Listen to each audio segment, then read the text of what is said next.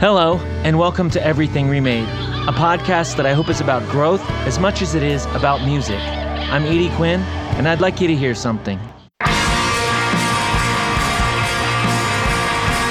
You're hearing Traveling by Rid of Me, which is the title track of their newest LP called Traveling, featuring my pal, Iteria Rosenberg, on bass and vocals. Listen to the full album at ridofme.bandcamp.com.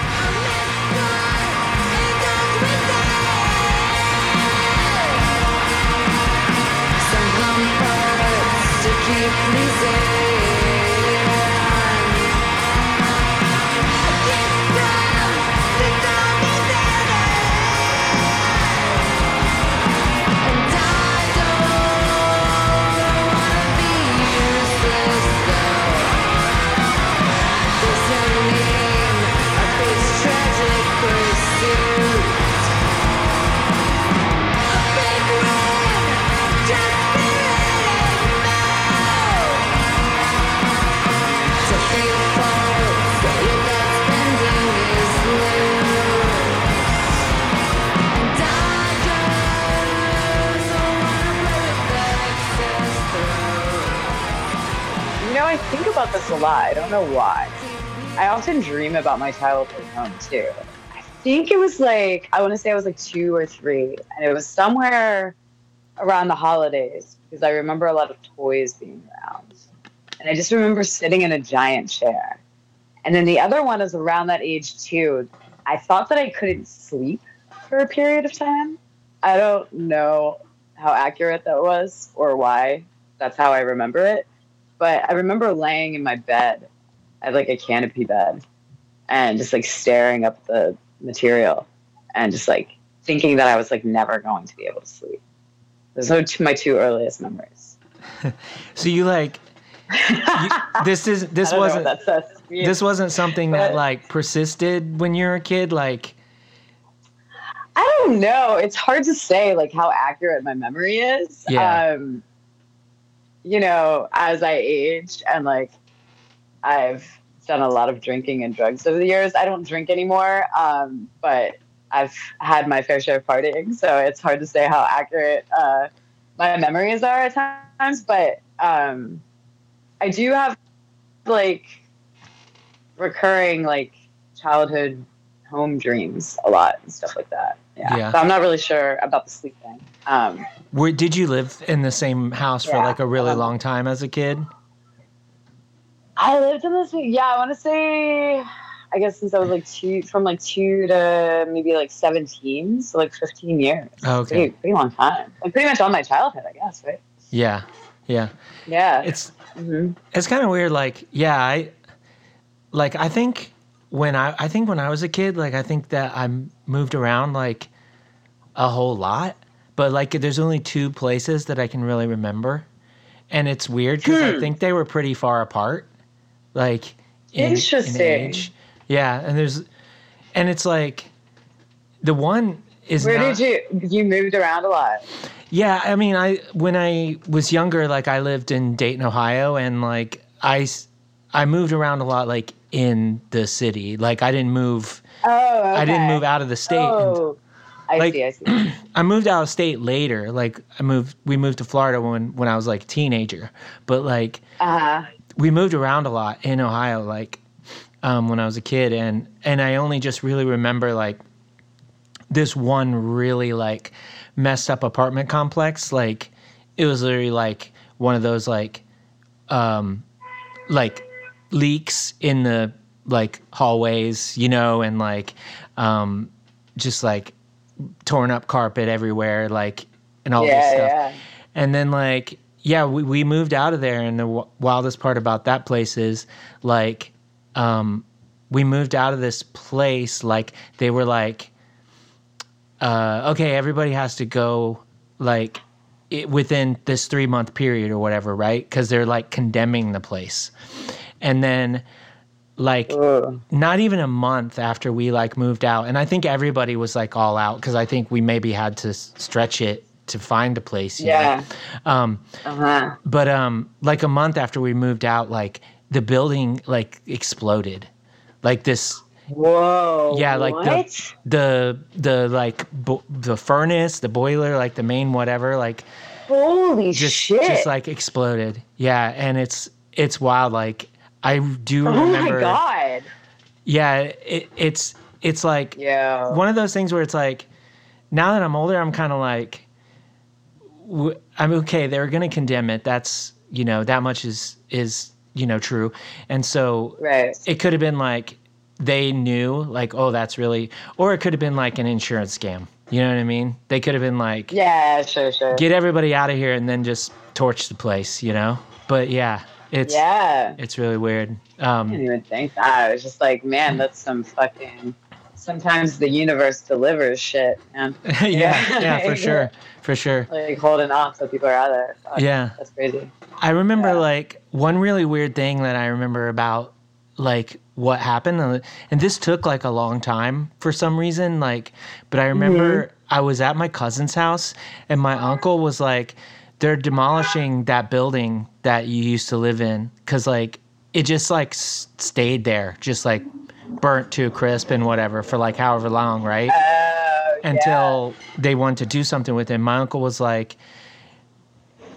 talking about like when they do that, like how far like the dust particles and stuff can travel when they like demolish buildings, and like people, it's really like bad if you're anywhere near that, because it's it's the whole building. It's like but yeah, I just remember like being a kid and just being like, well, like worried, like if we were too close, like because we were blocks away, but the way my uncle was saying, like blah blah blah, and so I'm like, I just had this really weird feeling like this building's gonna kill me like one way or another, because like I had a bunch of like like whether I'm living in it. Well, boiler explosions are fucking crazy.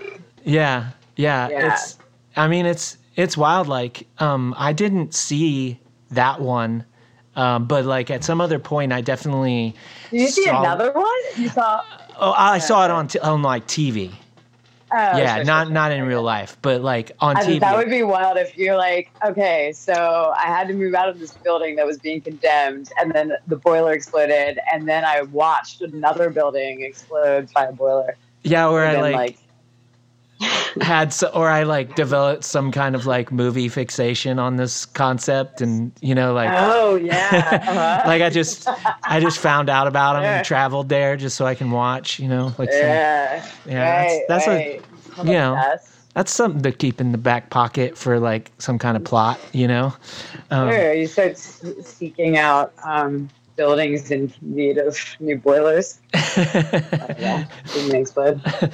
But yeah, hopefully when you moved out of your place, it wasn't because of anything like that. It was just time to go, right? No. Yeah, it was just time to go. Right. Yeah. Very much that. So your childhood home, like, were your parents like really into music? Is that how you like started figuring out that you had a love for music, or did it come like later? So my mom actually was a dance teacher and choreographer. So I grew up dancing. So that was kind of like my first, like, I guess like passion or thing that I was like really, really into. Okay. I really loved to dance, and then I kind of discovered with that I really loved to sing as well. So I would say that kind of introduced me to music and movement, which, I guess like playing music is, was dance mostly. Yeah. But my parents weren't particularly, my dad liked music. Yeah, neither of them were musicians or like super music fans, aside from dancing. Yeah. Yeah. So that was, I guess, my obsession, my love, my insane love for music came just casually as I got older. I guess started hitting puberty and stuff. Yeah. Yeah. You said that dance was your first like passion though. Like, is this like competitive or was it like just like it was, but Well, it was both, I guess. Like, Okay. I danced through my mom's dance studio, but I would also, like, you know, like, I would audition for um, different parts in, you know, plays or musicals or things of that nature that required dancing. Other programs that were dance programs and stuff. I've never been like a very competitive person, so that was like an element about being a more like serious student of dance. That was something that kind of like turned me off from that, Right. and probably led me astray a little bit. But I do love to dance still to this day. I don't do it the way I used to. You know, like I don't take classes or do it on stage or anything. But yeah, I love movement for sure. So, would you consider that like your first like introduction to like performances and stuff? Like, yeah, for sure. Yeah, definitely. And were you enamored by like that part of dance as well? Like, did you know like right away that like performing in front of people was something that like you were really into, or? Actually, yeah, I think I knew pretty early on that I liked to be on stage and perform. I don't think I knew why. I guess I still don't really know why. To be honest. Yeah, it's not always easy to pinpoint for sure. Compulsion. Yeah. Cathartic. I view this as something that's very cathartic, but and I like to, and it's a way to connect to other people, which is cool. Anyway, but yeah, I think I knew it was weird. I was like really shy when I was like a young child. But I let the shyness go, I guess, when I was like performing. Mm-hmm. So I guess that helped me in a lot of ways. Yeah, I've always really liked being on stage, I guess. Yes. Yeah. Mm-hmm. I always thought that like, you know, I guess like until people got to know me, then I always felt like real awkward and shy and stuff, and sure. It was like you know, playing music and stuff like that was like an excuse for me to have something to talk to people about, I guess. You know, it was sure, absolutely. It made it a lot easier, you know. It's just like yeah. And I don't know. I agree with that. Yeah, I mean the catharsis and stuff that didn't come until I was really playing the kind of music that like lent itself to that. You know, I mean, Did you start playing music when you were really young? Not necessarily, but I just didn't start. The first songs that I wrote and stuff were more. It was like I was telling a story instead of, you know what I mean? And I was like, I was working my own stuff in there, but I was mostly like telling a story or like trying to account some kind of like idea, and instead of like injecting myself like personally, you know. I guess, you know, not to be too corny, but I guess I also thought that was some kind of way to like shield myself from being too real with people or whatever, you know, like oh man, that's not corny at all. Yeah. I understand that. And so I don't know. Believe me, I understand. Yeah. Yeah, it's been, I think like, even though it's been years since I've had that, I've had that like attitude towards it or whatever. It's interesting to think how difficult it still is for me to say like my like truest shit, you know, as it were, like just because like, you know, I mean, I've said it like a bunch of times on the podcast, but it's like there's that thing like lyrically where you want to say like only exactly what you want to say, and you want to get like right down to the point of it, right? But you have to make it more interesting than just like the world fucking sucks or whatever is actually on your mind, you know? So like that's the rub, isn't it? Like finding a way to say the world fucking sucks in a way that it hasn't been said a million times, and in a way that also sounds authentic to, you know, your own voice and etc., you know? My take on that is, don't worry about if it's been said that way 1,000 times. If it is like authentically how you would voice something, or like you need it to sound in order for the song to make sense to you in a way that validates you and allows you to connect to other people, then fuck it. Say it the same fucking way. You know, I don't know. Yeah, that's awesome. Also, it makes me like, it makes me wonder what you think about like, because this is something that I've often done, and I don't know that this is necessarily like wise if you want people to relate to what you're saying, but like, how do you feel about just like, if what you put down doesn't make sense, like, I feel like that's fine. Like, it doesn't matter, you know? Like... Oh, yeah, absolutely. Yeah, but it's... I don't know, you know? It's like... You mean make sense to other people? Right. Okay. Music is... can be languageless, right? You can get something out of a song that has nothing to do with the lyrics, per se. For sure. You know? I think. So, I don't know. I think that... Hey, Hera. It's my dog. Sorry. I don't know. I think that's all up for the audience to decide, right? I don't know.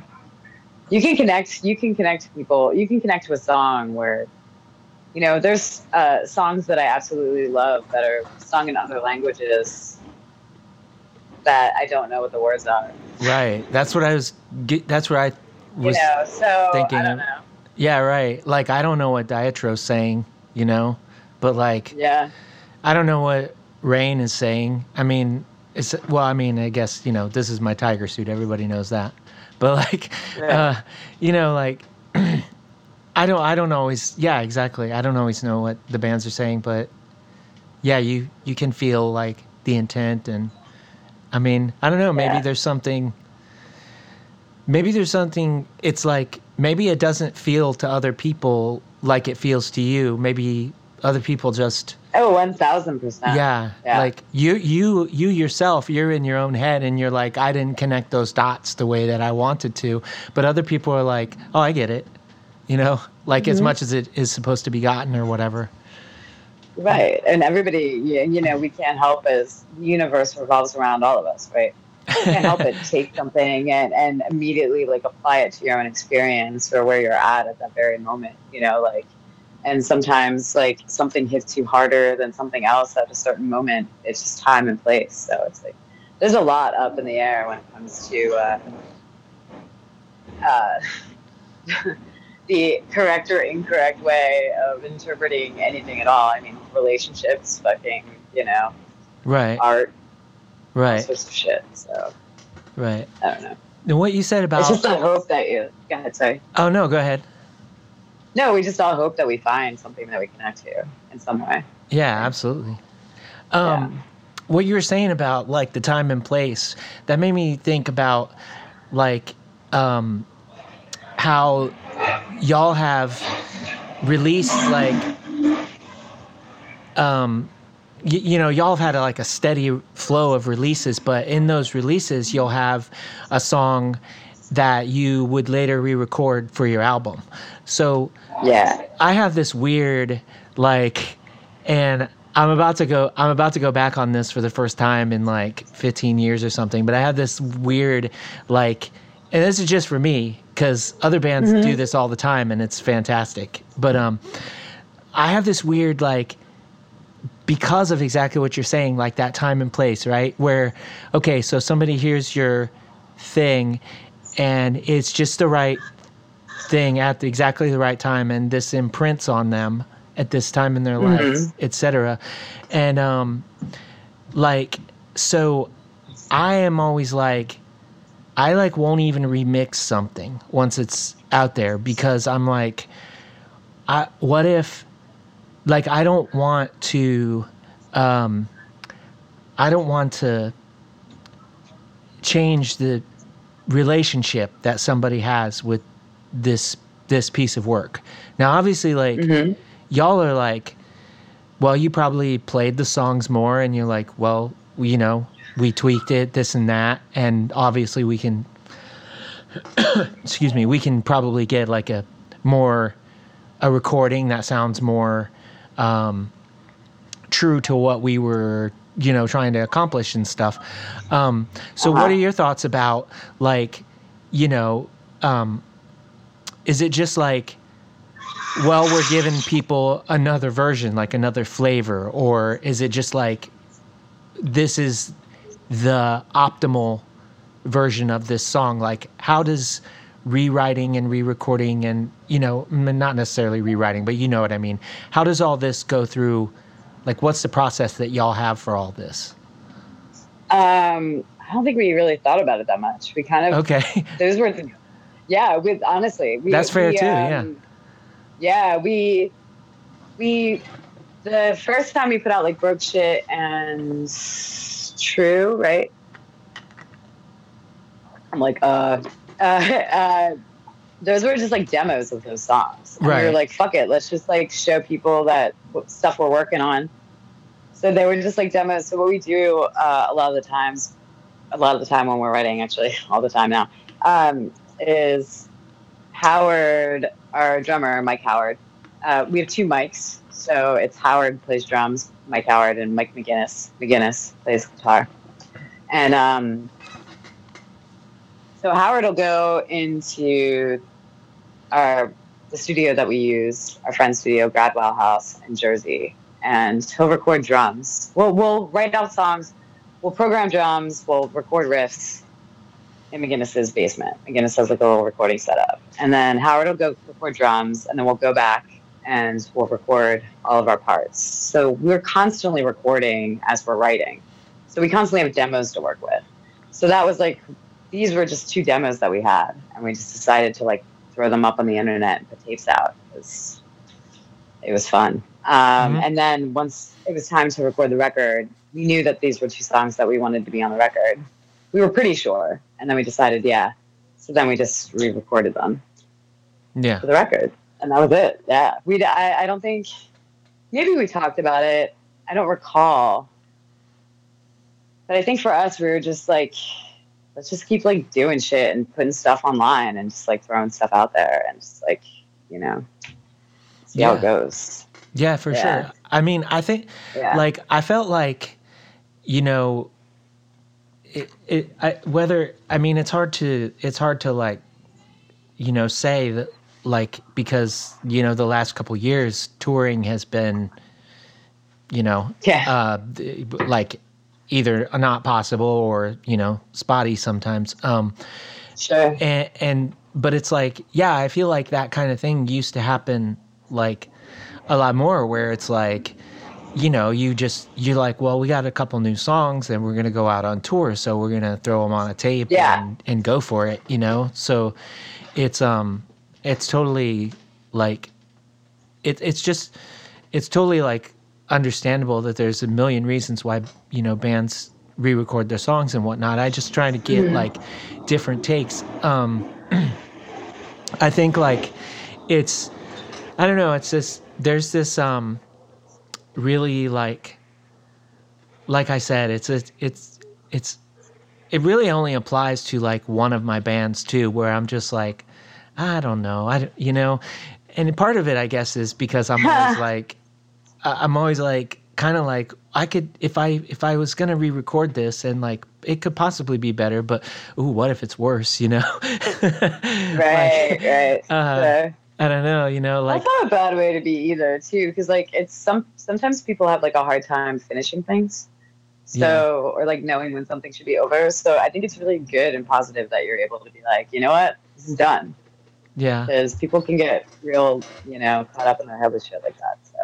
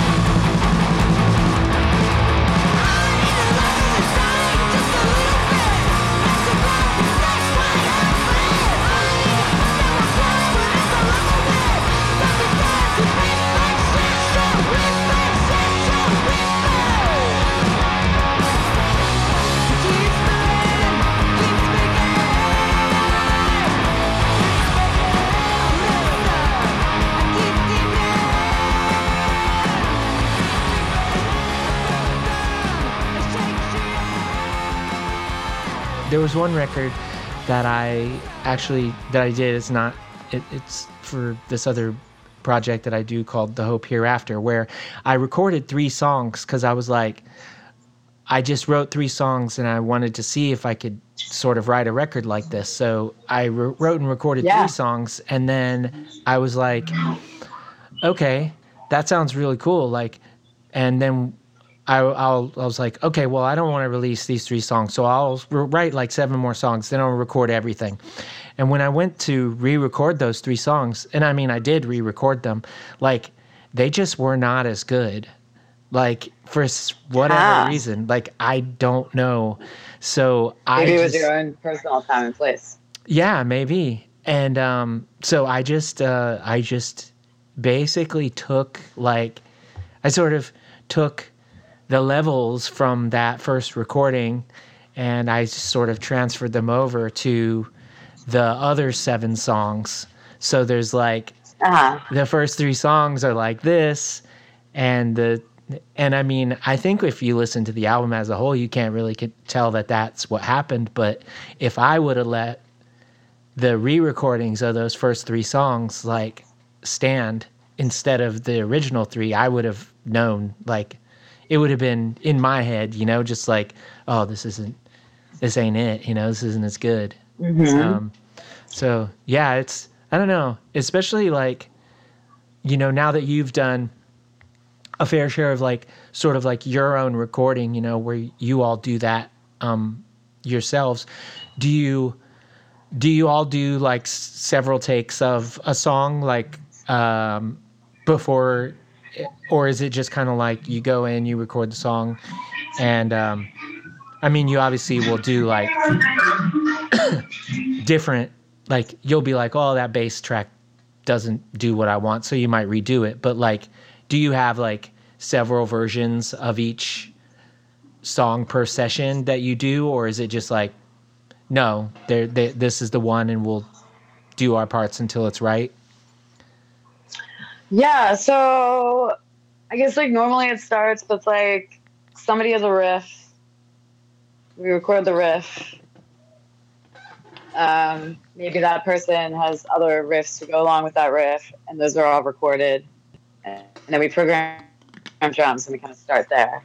And we go, okay, and then there might be like rearrangement of sections or parts. Usually Howard is a big rearrange guy. So is McGinnis, the rearrange guys. I am the least effective member of the band. I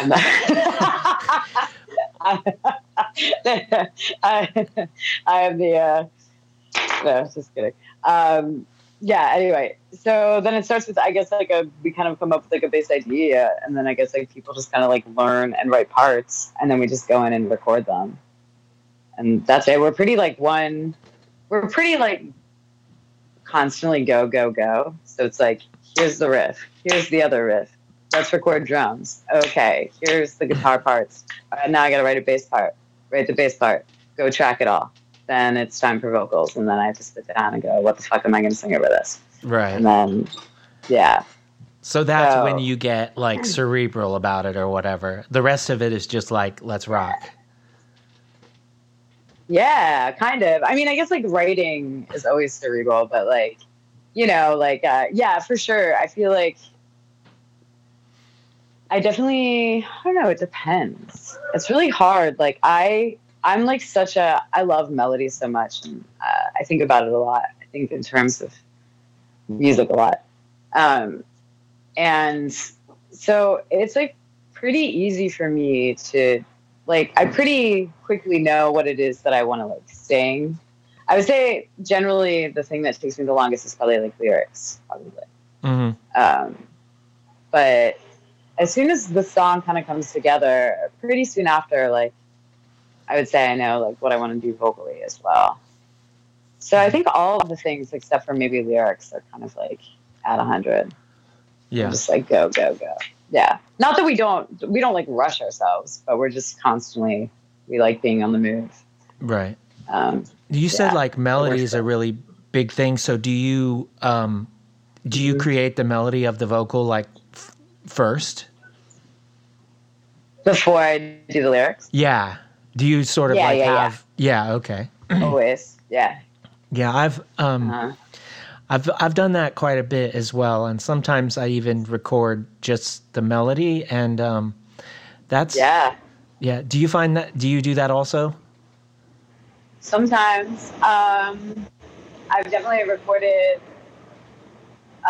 vocal parts with like incomplete lyrics. I'll have like words that maybe I know I want to incorporate. Mm-hmm. Sometimes that'll actually inspire the lyrics. Like, I'll have like a word that I like the way it sounds with a note or something. Mm-hmm. I'll be like, okay, what does this make me think of? And then I kind of take it from there. Sometimes I already know what I want to think about, but yeah. So yes. Sorry, we're just still getting there, but yeah, it's really weird. Like sometimes I just I get so beholden to the cadence or whatever that I thought I was going to do that I find it really difficult to veer away from that. Do you ever have that as well, where you like try to hold on, like you're that first melody you have and you're just like, that's the one? Like, do you always have to stick with that, or are you still pretty flexible where you're like, let yourself move away from that if it just happens? I'm pretty flexible. If I find like a melody or something and I'm like, I pretty immediately am like, I don't like this. And then I'll move on to something else until I find what it is that I like. Yeah, I generally try a bunch of stuff with vocals. I would say I'm pretty flexible, yeah. Mm-hmm. Yeah, sometimes not to say that I haven't experienced that. Right. I think I have, but I think I know what you're talking about. Yeah. So I'm sorry. Go ahead. No, there's sometimes when there's something that is just not working, that is so like smashed into my head. At some point, I had to just step away for a bit because it's like, I need to forget whatever I was thinking about how that should go. Yeah, absolutely. Yeah, I guess that's the luxury of like having a bunch of projects to like to move to. Yeah, how many bands do you have? Bands that or projects. Yeah, I don't really know. But like bands that could play shows, maybe like 3. But yeah, lots of projects. But right now, that's not a lot of bands to play shows. 3 bands is a lot. Well, none of my bands can play shows right now because I need like $300-something to fix my van. But right. But yeah, we've all been there as well. That could potentially, yeah. Yeah, yeah. So yeah, going back like a ways before we like start like pontificating about all this process stuff. How did you originally like come into like heavier music? Like how did you start your pipeline to playing music? To playing music, or to just like from being a fan to like, what was your first like band that you still listen to that you're like, okay, this is what it's all about. Nirvana. Okay.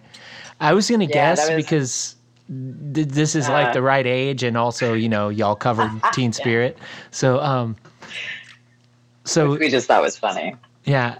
Well, y'all did a really great version. I think that. Oh, thank you. Before listening, you wonder what can someone really do to make that song their own without like changing it so much it's not the same song, or just almost playing it, identically.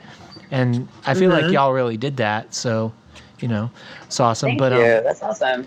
Appreciate that. So was it just like most people's exposure to Nirvana? Was it like you see the video, you're like, what the hell is this all about? Yeah, kind of. I don't remember. Again, I My memory is spotty at times, but I don't remember exactly when I heard them or when I saw them or whatever. I just remember the experience of being like, oh, I didn't know music could sound like this. Coming from at that time, like shit that was being played on the radio did not sound anything like that. I mean, even like, so it just like kind of blew my mind. I was like, this is so fucking cool. And then I was just like immediately obsessed and just like bought all their records. And then that in turn got me into bands like Sonic Youth and like Fugazi and stuff like that. So they kind of like led me into the world of punk, which I appreciate. Yeah. That's awesome. Was there like a record store that you're picking this stuff up, or was it like download? Yeah. The town that I grew up in still has an awesome record store called Siren Records. It's in Doylestown, Pennsylvania. Amazing record store, independent record store. It's been there forever, and they would like let us like go hang out there, and it was just like a very cool spot for like a weirdo teenager in like a small suburb, right? So yeah, I was always buying music from there. I actually worked there for a period of time too, which was awesome. That is awesome. It's a full circle move there. Yeah. Hear that. Yeah. So how did this like go into like where you start thinking like, okay, this is maybe something that I could do? Like, when did you start wanting to play a musical instrument, and what was bass your first instrument? No. Okay. I guess my first instrument was like piano, but I didn't really stick with that. But that's the first instrument that I learned to play. Okay. Per se. Like, not well, but efficiently, for a child. And then I got a guitar, and I played guitar on and off kind of for years. I had sang in bands, but I didn't really play guitar in any bands. I actually didn't start playing guitar seriously till I was like 28 or 29. And then I just kind of went for it and started a band, and then just didn't look back. So. Okay, yeah. But you were in bands like as a standalone vocalist, like when you were younger? When I was a teenager. Yeah. Okay. Yeah. What were those bands like? Like punk bands, I guess. Like like Fugazi inspired. A lot of like at the time, like a lot of the punk stuff that I was into was like His Hero Is Gone and like Tragedy and stuff like that. Oh, hell yeah. A lot of like City of Caterpillar and Majority Rule. Yeah. So kind of those vibes too. Yeah. Are there any highlights from that are online? Or is that just all kind of...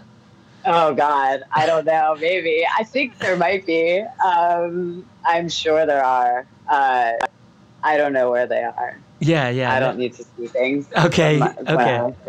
Okay. 19. Well, I mean, I don't know. Well, I mean, it's weird. Yeah, it is weird, but like, the thing about that is, especially when you said 19, is like, wasn't a guitar player from Converge 19 when they recorded Beyond Hypothermia? Like, I think that's what I read the other day. And I was like, shut the fuck up. Like, that's bonkers. I know when people are really young and they do like really prolific things. Yeah, or like have a really, like something really maybe prolific. Influential, like a seminal release. Yeah. Yeah, for sure. Yeah, for sure.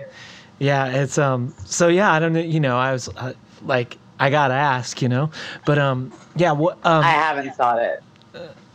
No problem. So what would you consider like your first band that you were like more serious about? I mean, not just serious at the time, I guess, but like where you were doing recordings and something that you would like look back on fondly. That that would be Legendary Divorce. Okay. Nirvana reference. Okay. Yeah, it was a band I had many years ago. That's how actually. No, I already knew. I was already friends with like all the Fight Amp dudes, McGinnis and DR and stuff. But essentially, we started Low Dose after Divorce and Fight Amp. So they like hit me up because they like my band, and I was friends with them and I already liked their band. But yeah, Legendary Divorce is probably like my first like serious band, I guess. Okay. And yeah. Were you like touring in that band and stuff? We didn't really tour. No, we played like some out-of-state shows, but it was very weird because it was with my ex-husband, and we had a very tumultuous last few years of our relationship, which this band was a part of, which made a lot of things very confusing and tricky. So, yeah, but we wrote a lot of cool songs, and I was very stoked on them. And I haven't listened to them in a very long time, but I'm sure I would still be stoked on them.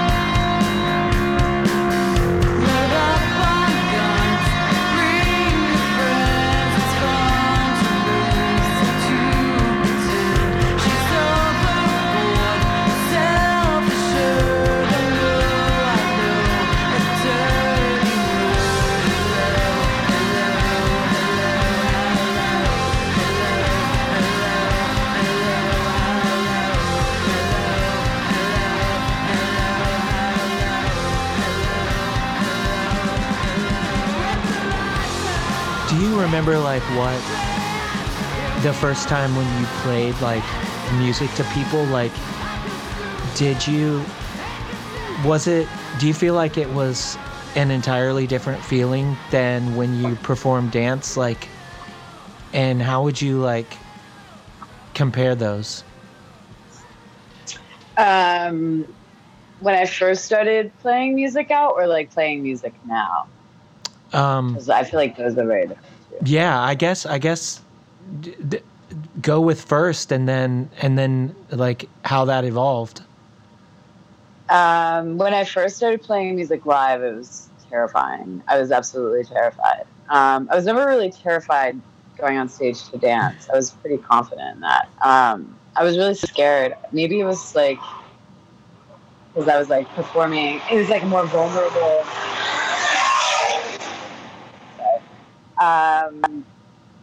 Maybe because it's just like a more vulnerable performance just by nature, you know? Mm-hmm. I think I had like a little bit of imposter syndrome too. I think that also stems a lot from like my transness and stuff, which is like a whole nother thing I'm like currently exploring. Idea, I guess, concept. But as we self-reflect, right? But yeah. I don't know. I think it was really scary at first, and I was really intimidated by the experience. But I still loved doing it, and I still really wanted to do it, and I kept doing it. And then I just kept doing it, and the more I did it, the less scary it became. And then when I quit drinking like a year ago, and that made everything like a lot easier to clarity wise and stuff. Yeah. So I think now when I perform live, it's much more akin to when I used to dance, because I feel very comfortable and yeah, and I'm just like having a great time and letting a lot of shit out. So. Yeah. Yeah. I wonder if did you feel did you feel like there was something about the like the nature of doing vocals that was contributing to that? Like how, and on a guitar, you literally can just look at your hand and look at the fret and you know if you're doing it right. But vocals can be so different because it's something that you just mentally have to like shoot for. Like, I mean, even like, you know, vocal trainers and stuff will be like, say things like, you just have to know where the note is and go straight for it. Don't reach up for it, just go straight there. And that's such a hard concept to wrap your head around. So I feel like vocals, there's always an unspoken, like, what happens if I go to put it out there and it's just wrong? Like, does that make any sense? Or is that not? No, yeah. No, it makes total sense. For me though, singing comes very naturally. Oh, okay. So I was actually just talking about this the other day, like how it's kind of, it's very surreal. Like sometimes I'll like be really stoned or something, and being contemplative and be like, what if I just like don't know how to sing? You know, like tomorrow or something like this. Because I'll think about like, yeah, you can't really explain knowing where notes are, right? Mm-hmm. Like it just happens. Like it is very much so like that's where the note is, and then I just go there and it's there. That is exactly it. I can't explain it. It's very fucking surreal. Very cool. I'm very thankful that it's easy for me. It's cool.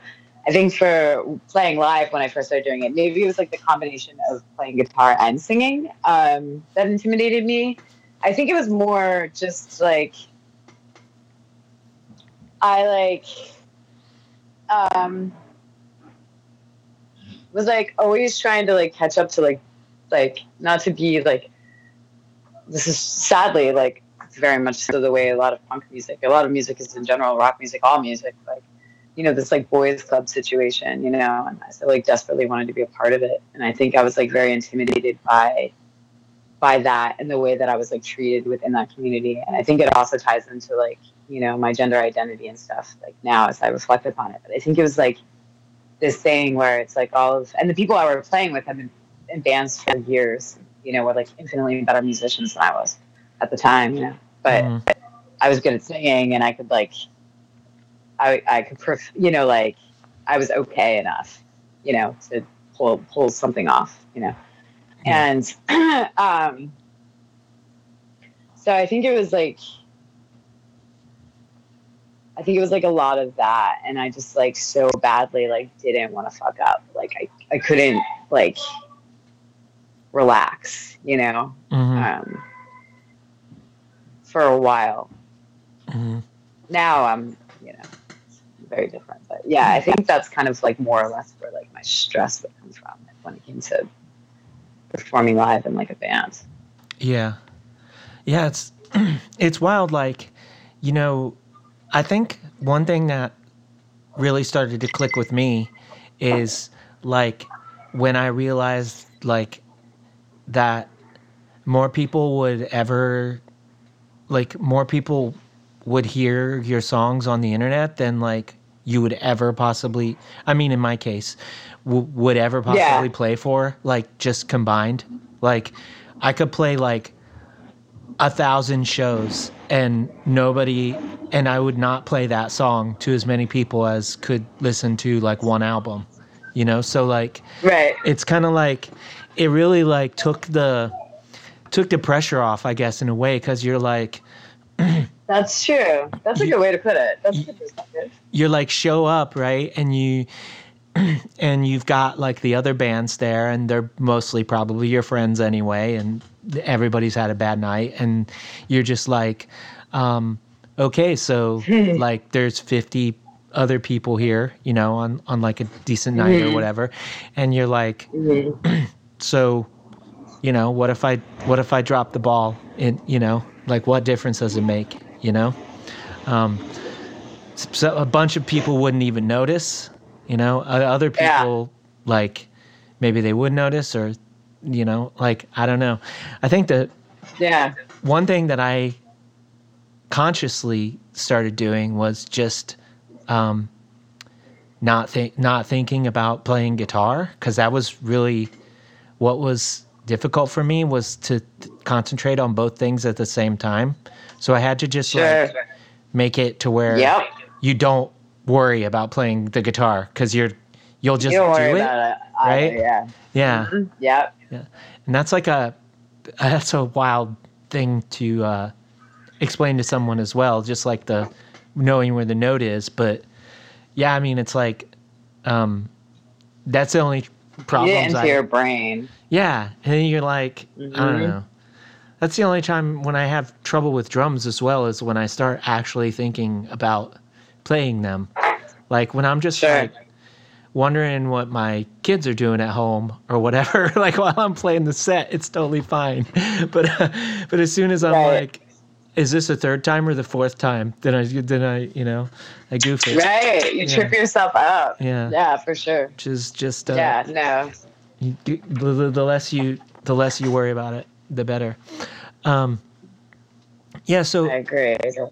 You were you saying that, like, because I'm not, you know, that familiar with your prior bands, were you in bands with the other folks in Rid of Me, like before Rid of Me? Is that what you were saying? Yeah. So McGinnis, guitar. Him and I were in a band before Rid of Me called Low Dose. Okay. Yeah, together. And then when that band broke up, him and I were immediately like, let's start a new band. So it started with us, and then we hit up Howard, and we're like, yo, Howard, come play drums with your boys. And he was like, hell yeah. And then we started Rid of Me. Yeah. Yeah. Yeah. It's, I don't know, you know, it's like, it's only a perception based on, like, you know, pictures online and stuff, but it really does seem like there is a kinship in the band that, like, goes beyond just like playing music and stuff. And I think there's something to the music as well that, like, reflects that. I don't know if that's That's awesome. No, you're not misreading it at all. The three of us are like best friends. We're super, super close. We love each other very much. The music we make together is an expression of our love for each other, and as well as it is a creative outlet. And no, we're very, very close. So I'm glad that you pick up that vibe, because that is absolutely correct. Yeah. That's awesome. Very lucky. It's awesome. Yeah. Very lucky. Yeah. So it was just like you know, you were already playing, and then it was just, you already knew the drummer as well, and it was just like perfect storm. Let's start something together. Totally. Howard and McGinnis used to be in a band called Fight Amp. And Howard used to play drums in Fight Amp at one point. They've had a couple different drummers, but so they've also been in a band together, separate. And then Howard and I have like jammed together. Like him and I have been like writing songs on and off for a few years, just like hanging out. So it just kind of made sense. Plus we're all mad tight. So yeah, awesome. Yeah. So yeah, I mean, it's like, I know that y'all had just released the LP and stuff, but what are y'all focusing on at the moment? Is it like, are y'all getting ready to do some shows, or are you writing for new things, or? We're writing right now. Mm-hmm. We have like we just finished recording a bass part for a new song last night, demoing. We have 1, 2, 3, 4, 5, 6 songs, I think. Yeah, 6 new songs we're working on. We just recorded 2 covers that we're going to put out for fun, because we just like to do that shit. Yeah. Yeah. So we recorded a cover of Interpol's PDA and Shellac, Prayer to God. So we're going to put them out. Awesome. And then, yeah, stoked. And y'all should do something for the Halloween covers comp that I do every year. That'd be awesome. We'd be totally down. Yeah. I've been doing one for like 4 years now. Yeah, they're usually pretty fun. So, like, y'all are the only band that I know that does like as many covers as my bands do, which is like it's fun, right? And it keeps your brain active, and it keeps you thinking about, like for instance, we covered. Sorry, I've been smoking weed. We covered this Interpol song, and McGinnis is immediately like, dude, totally inspired. Like, I have this idea. So it's like also cool because it's like, oh, once you learn how to play like a song that you've loved for a really long time, and you're like, oh, this is like how they wrote it, or these are the parts, gets your brain thinking in other ways, which I think is really helpful. And it also like gives us a breather. Like when you were talking earlier about how you need to like sometimes like step away from the music that you're making or whatever you're working on, like that's like really huge because you stop being able to really hear it. So like it's nice to give ourselves like a little breather and be like, yeah, we're just gonna like learn and record this cover because it's like fun and fuck it, right? Mm-hmm. So yeah, for sure. So we have to, if you have any cover ideas, let us know. We're open. We're open to, that'd be awesome. It's the other thing is like I was wondering, like, have you ever gotten to where you're gonna cover a song and you sat down and you're like, before like really listening to it, you're like, oh, I got an idea how this bass part goes, and you sort of start fumbling around, but then when you actually dig into it, you're like, I was so fucking wrong. Like, there's been stuff that really surprised you because like that definitely happens to me where you think like, oh, this song just goes like this because you have this concept of the song like as a whole, right? Yeah. But as then you have to dig into that specific thing, and you're like, the drums don't even go the way that I thought because like I was picking up on it's so weird. It's so weird. Which song have you done that was the most like that? Well, the most pain in the ass song that I've done was PDA. Okay. And that main reason being, aside from the fact that it's just an insane bass part. Oh, they're bass players. He's an insane bass player. Yeah. Wild dude. Makes really cool but like weird decisions, and you're like, oh, you're just switching here? Okay, bro. Anyway, sick, and it's really fun to play. But what was really annoying about it was, so they play, he plays in drop D, right? Okay. But they play in standard. We play in drop C sharp, and we decided that we were going to keep it in our tuning. Okay. So I had to learn the bass part, but I couldn't play along to like a YouTube video or like the song itself. Right. I had to write out tabs and just play along to drums. And because there's so many like random switches and like whatever, it's just a crazy bass part. Like that was definitely a little maddening. So I was just like, wait, how does this part go again? And then have to like, is this where it switches? And is that where it switches? So that was... Yeah, it's a lot of like on the fly. Like I'm thinking about it. I'm like, glad I don't have to do that again. Yeah, a lot of like on the fly calculations sort of kind of thing. Yeah, just kind of being like, okay. Yeah, because normally I'll learn something by... I'm a very like audio... I'm very... Like I normally learn shit by listening to it, you know, and then I'll like play along to it, and then I'll be like, okay. Not that I can't learn tabs, but normally I'm like playing along to like a guitar part or something, like something else, right? So and then or it's like in the tuning that I know, so I know the song really well, but I know it as being played in drop D standard, right? Which is also weird when you go to sing it, like, and you're like, I had to go down half a step for everything. Yeah. So Yeah, it was. Yeah, thankfully, again, like once I started, I like got it in my head that way. But it was hard at first. You know, it's a hard thing to like switch that, right? And it's like I know the song so fucking well. I've beaten the shit out of it, like over 2 decades. So, yeah. So that was like an interesting, but it was cool, and I feel like a better musician coming out of it. Cause I'm like, oh, okay, I did this like kind of hard thing, like not hard, but like something that I don't normally do, right? Like I had to learn it a way that I don't normally learn songs. I had to think about the song in a way that I don't normally think about music. Yeah. I did, which I appreciate. Yeah. Yeah. So. Yeah. It's yeah. I don't know. It's wild, like how little or how like big a little difference, like.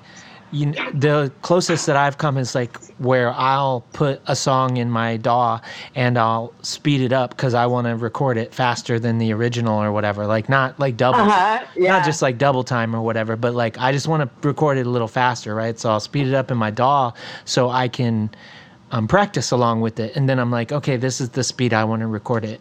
And so I'll have listened to it like at bordering on like nightcore like speed, or whatever for for a couple of weeks, and then when I go back, I'm like, isn't this no, it's not. I got the right notes. I'm just remembering this, this nightcore version of it that I was drumming along to. You were drumming along to it. That's so funny. Which is, I mean, I don't know. I recommend anybody that wants to like get like in shape or whatever as a drummer, like not physical shape, but like just to get themselves like to where they feel more comfortable and stuff playing something. Just do that, just like speed something up in a DAW and play along with it, and until like it just gets weird, but then it gets easy. I don't know, it's a lot of fun. Plus also you can sound like you can see what all your favorite songs sound like nightcore style. Yeah. But so like like I said, you all obviously like just did that record, but you're busy like recording, and working on new songs and stuff. Do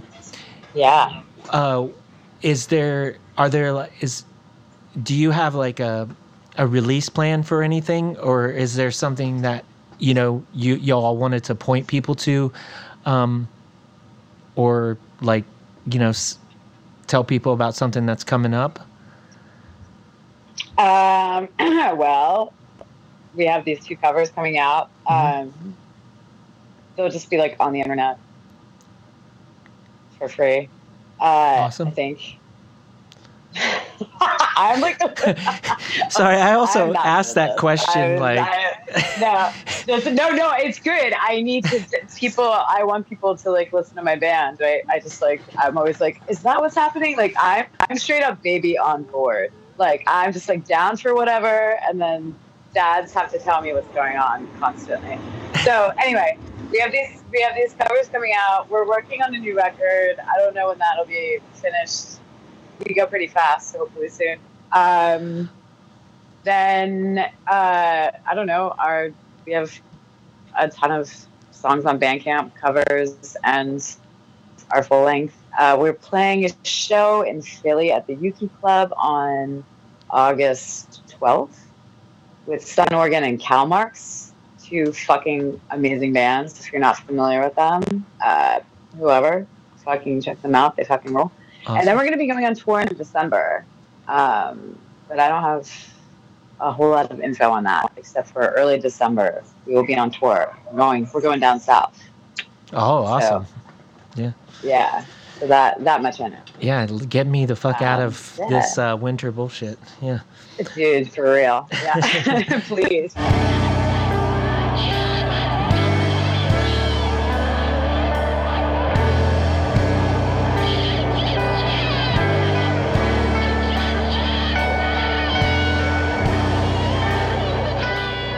And that was my conversation with Iteria Rosenberg. Thank you so much, Iteria, for taking the time to chat with me. Do yourself a favor and check out his band at ridofme.bandcamp.com. And if you want to see what else I've been up to, go to patreon.com/humanmachine. Until next time, take care and do good things.